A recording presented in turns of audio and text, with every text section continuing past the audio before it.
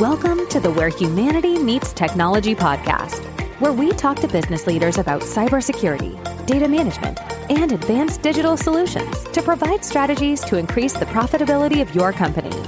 Now, here's your host, Maurice Hamilton, the CEO of Infinovate Consulting Services. Hello, everyone, and welcome to our Infinovate podcast that we call Where Humanity Meets Technology. This is a podcast show where I interview founders, CEOs, CIOs, CTOs, and business leaders to discuss real-life solutions of humanity utilizing technology for the betterment of their organizations and for the betterment of mankind. Topics vary from data management, cybersecurity, custom software development, and digital solutions.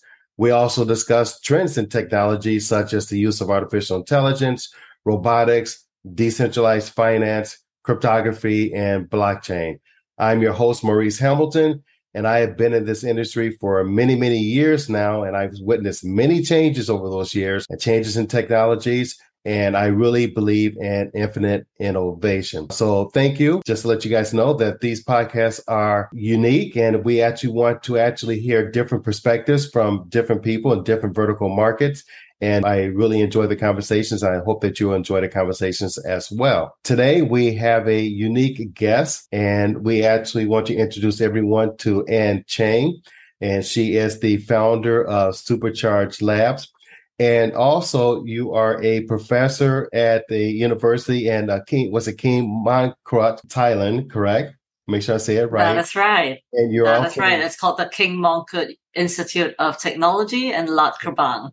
Okay, awesome. And you're also with Venn Capital, and you're also a strategic advisor with AI Mexico. And I'll ask you maybe a question if you can actually tell us what you do there, because I caught that AI in Mexico and I read a little bit about that. That was very interesting.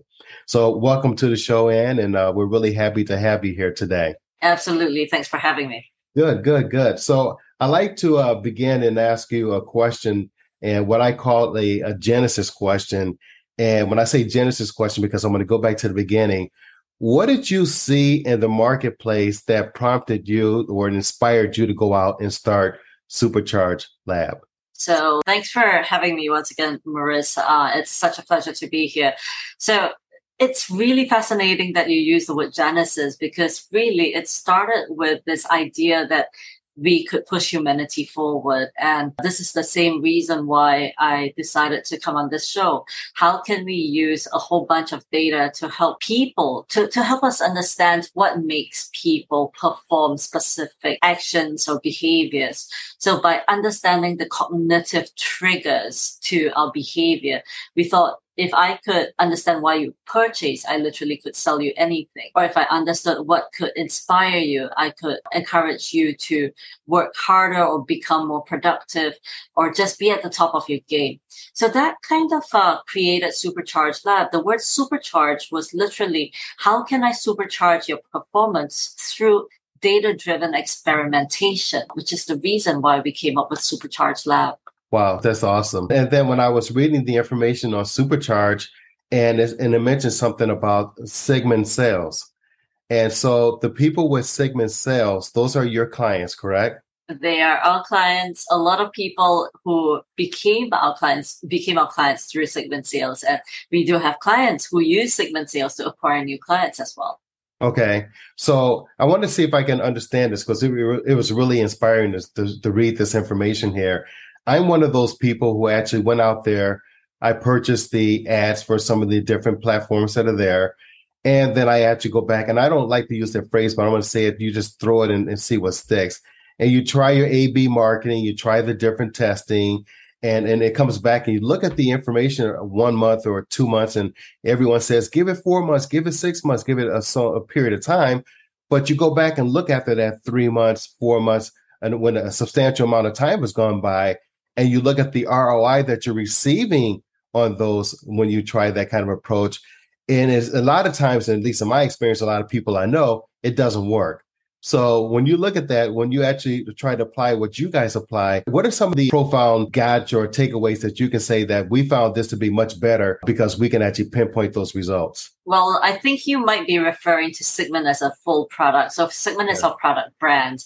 Segment Sales is really a revenue generation solution or a lead generation solution. Mm-hmm. However, Segment Marketing is a suite of solutions that fall under the cognitive AI marketing suite. So we do everything from your SEO to your content generation, whether it's top of the funnel content to conversion, white papers and stuff like that. We do your marketing strategy. We can literally create hundreds of pages on a new website in seconds. We can you submit a sitemap and it propagates a multitude of pages. We also do performance marketing.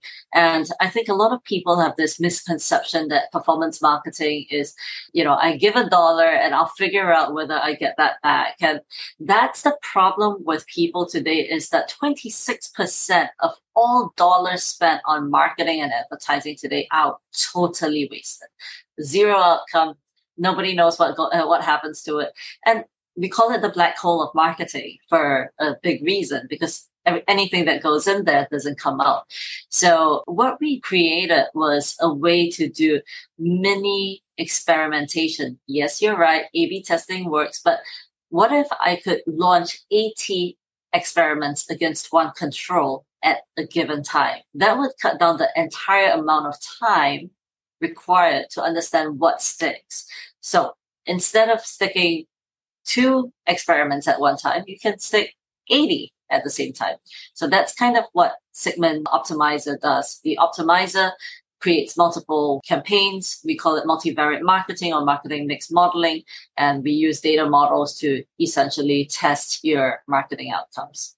Okay. But data models. So the data models that you use, they actually look at the independent and the dependent relationships between the different variables, right? And then you look at the coefficients. I'm sure it's a lot more than that.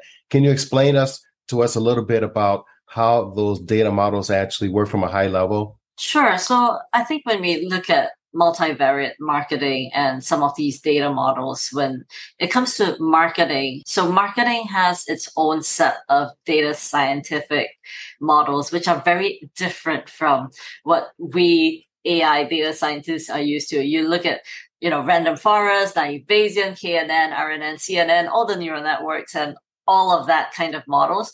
Now, a marketer, well, they've got to rename it into a marketing term, right? So they've got multivariate market modeling, they've got marketing mix modeling, they've got a variety of tests. And you can read more about it if you're very interested. You can Google what marketing mix modeling is, how you look at incrementality. It's not just what works, but what gives you the incremental push that drives the outcome. So these are some models that we can play around with, and we've done before using our data modeling for our AI marketing solutions. Okay. And is that the and I don't want to change the channels a little bit, but I remember the Segment Sales, is that the 7 model, 7, what about there were 7 like steps in the process? That is Segment Marketing. That's Segment Marketing, okay. And that's the one that had the 7 where you actually, is that the one that looks at like the psychology, to look at a pedagogical, you look at all the different areas. And that when you actually go back and say, let's look at these different areas, let's interpret what that information is saying and how do we apply it, right? Is that what that does? Exactly. So what it does, the process of Segment Marketing starts with the marketing strategy, and it's a data-backed marketing strategy. It not only looks at the traffic, it looks at the traffic that monetizes, it looks at where the money is, and then it takes your website, it looks at all these variables and benchmarks them against your competitors, whether your competitor is using a paid strategy, whether it's working, whether it's not. For example, we had a client today who talked to me and he said to me, hey, listen, Anne, I found that, this client is using a really, really good paid strategy and it accounts for 34% of his revenues today online. But look at the big picture. It literally is, it accounts for 34%, but that 34% of very little is not a lot, right? So we put everything into context. So we start with the marketing strategy. We then plug it into our profiling engine. It then tells me the psychological profiles, the brand voice that would resonate. Then from there, We talk about generating content, whether the content be social, technical, or, whatever resonates with your clients. We also do your paid advertising as well as your search engine optimization. And we finally are able to create the right landing pages and optimize your digital presence for you. Now, this is always a work in progress because those 7 steps that I just named, well, obviously it's only 7. And if you know the world of marketing, there are hundreds of steps in getting things right. Wow, that's very interesting. I remember I read something on the on your website. It was talking about the P's, the 4 P's, the 4 P's. I remember many years ago when I learned about that, it was actually price, promotion, place, and people. I think that's what it was. Now I can imagine that that's probably expanded so much beyond that particular point, when you look at that part of the marketing. So you mentioned that it actually takes a look at like the competitors' information. So, and it's actually, when you mentioned about creating like SEO, creating your landing pages and actually saying, here's what we need to do as far as the content. This is what it needs to look like. So it's really kind of like taking a look at your nearest competitors and saying, okay, this is what they're doing. This is what their numbers will probably retrieve showing in that particular manner. So you look at that and say, how could we be just as effective and even more effective than what they're doing based off of what they're doing? Am I saying that correctly? Yeah, well, we consider their strategies and we say, if it works for them, great. Will it work for us? We look at literally the context. Do we really want to be like them? Or are they so far out of our market that they're really not truly our competitors? So we give a kind of a single source of truth to the client so they can see, this is what the data says. This is how we've interpreted it. This is the actionable steps that you can take to improve your outcomes. Let us know if you'd like us to help you with that. Okay. Thank you for explaining this now, because I look at this information, I read it, and you're making it make it understandable the way you're explaining it. So thank you for doing that. So how about like algorithms? Do you guys actually go back and look at different algorithms out there or create any kind of algorithms? And when you actually putting the marketing plan together, do you do anything like that?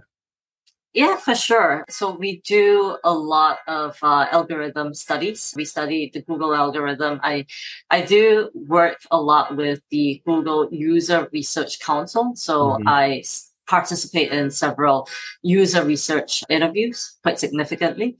We also look at the recent algorithm that Google released. It's called the Helpful Content algorithm.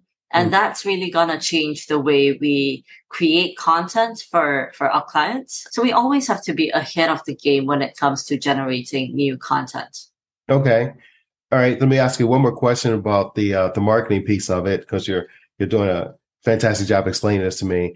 When I look at companies like LinkedIn and Instagram and Google, do you actually apply any kind of special techniques or look at any kind of special algorithms when you're working with those particular platforms? Like, for example, my business is technology, so I would use like LinkedIn when we actually do our advertising. So do you actually look at that and say, based off of your business, Maurice, we recommend that you try these algorithms or try these particular strategies for LinkedIn? Is that how you do it? You look at the different marketing, that information comes back and tells you with the AI what to do and what not to do? Yes and no. I will say it depends on the context, right? So we've seen some clients who are operating in, say, Southeast Asia or in Europe. So the way people behave in Southeast Asia, they do a lot of social selling. They do social commerce. They literally buy houses or buildings on chat. I kid you not, So it's really about the context, and the data can give you one picture, but understanding the context is a totally different thing altogether. Okay. And you wrote an article recently about when you actually understanding, and you were talking about early adoption. You mentioned that, and you said you need to go back and actually understand what happened early on. And you mentioned about some people actually go back and they may have like paralysis from analysis. And can you actually tell me a little bit, like a really quick summary of that? I thought that article was pretty interesting. Yeah, for sure. I think, one of the things about being an entrepreneur is that you often trying to figure out what works. And I think one of the biggest things that we fail to do is that there's so many things to run after. There's a hustle, a lot of people, they've got to balance a whole bunch of different things. And if we overanalyze the data and we lose touch with what's true, data is one picture, one side of things. It can give you a good picture, but it's only one picture. And there are many other things that you should consider. So I always say that it's insufficient to just use data.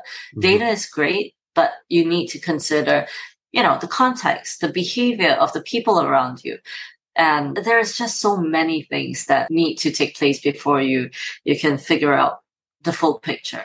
And maybe you'll never get there, and it's perfectly okay. Okay. And that's when we talk about that chasm with the divide there. How you have to bring that all together because you have to look at it from different angles. There's more than just that data, right? You have to look at it. Okay, that makes sense. Okay. So changing channels just a little bit here. Your AI in Mexico. I know that's, I think you're a part of the board, right? You're one of the advisors on the board. Can you tell us a little bit about that and your role there? Yeah, I would love to give a quick plug to a couple of the AI organizations that I'm affiliated with. So AI Mexico is one of them. So Adrian from AI Mexico, which is now part of the AI Center out in California. So this is his baby. It's a gateway to artificial intelligence education across Latin America, helping American businesses to leverage on lower cost developers out in Mexico and the rest of Latin America to create a community around artificial intelligence. But not only that, more importantly, is the fact that AI Mexico does a lot of work in ethical AI. So there is this fear of AI becoming singularity, reaching singularity, right? So Adrian and his team have always said that, well, it's inevitable, but the question is, can we prevent it from being evil? And I think we definitely can. Another quick plug to AI Partnerships Core out in Toronto and across the US. I am one of the affiliates and I also run their podcast. They're a group of 150 elite artificial intelligence organizations across North America. Wow, impressive. Excellent. So are you still teaching? You're still a professor at the university right now, and you're teaching AI marketing? I am teaching a whole bunch of different subjects. It's another way of giving back to society, really. If we can spread the news that, artificial intelligence can be used for good and really all technology can be used for good. It's just really to give it a moral compass. So I'm hoping to inspire the next generation of technical entrepreneurs. Okay. So, and I know that I read an article, it's probably a few months now, that Google actually has artificial intelligence now did you read the article where they said that it can actually think now, it's starting to have feelings, so that's interesting to see that AI is really starting to come into that particular level. But I think you were spot on when you said that we need to make sure that it's all good, that we can use it for the betterment of mankind in that particular manner because it has so many different uses there that we can use it for. Absolutely. Yep. Absolutely.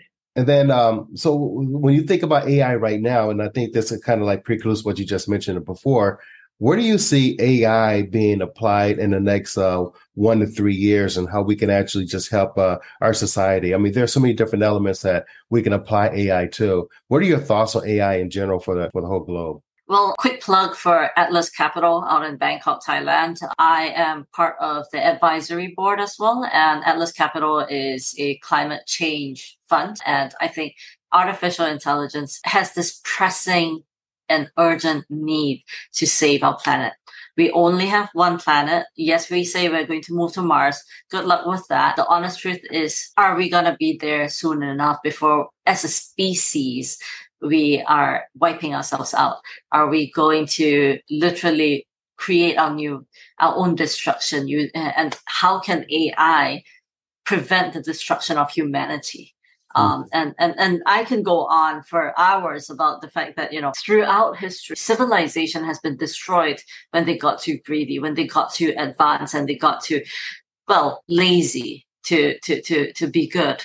So can AI prevent it? Well, the question is, can it not? Can we prevent ourselves from killing ourselves? And how do we use AI to prevent us from killing ourselves? So I think that's the first urgent need. I think to save our planet, to save our humanity, to educate people that life could be better. And I think every single practitioner of artificial intelligence and premier frontier technologies should participate in saving our generations.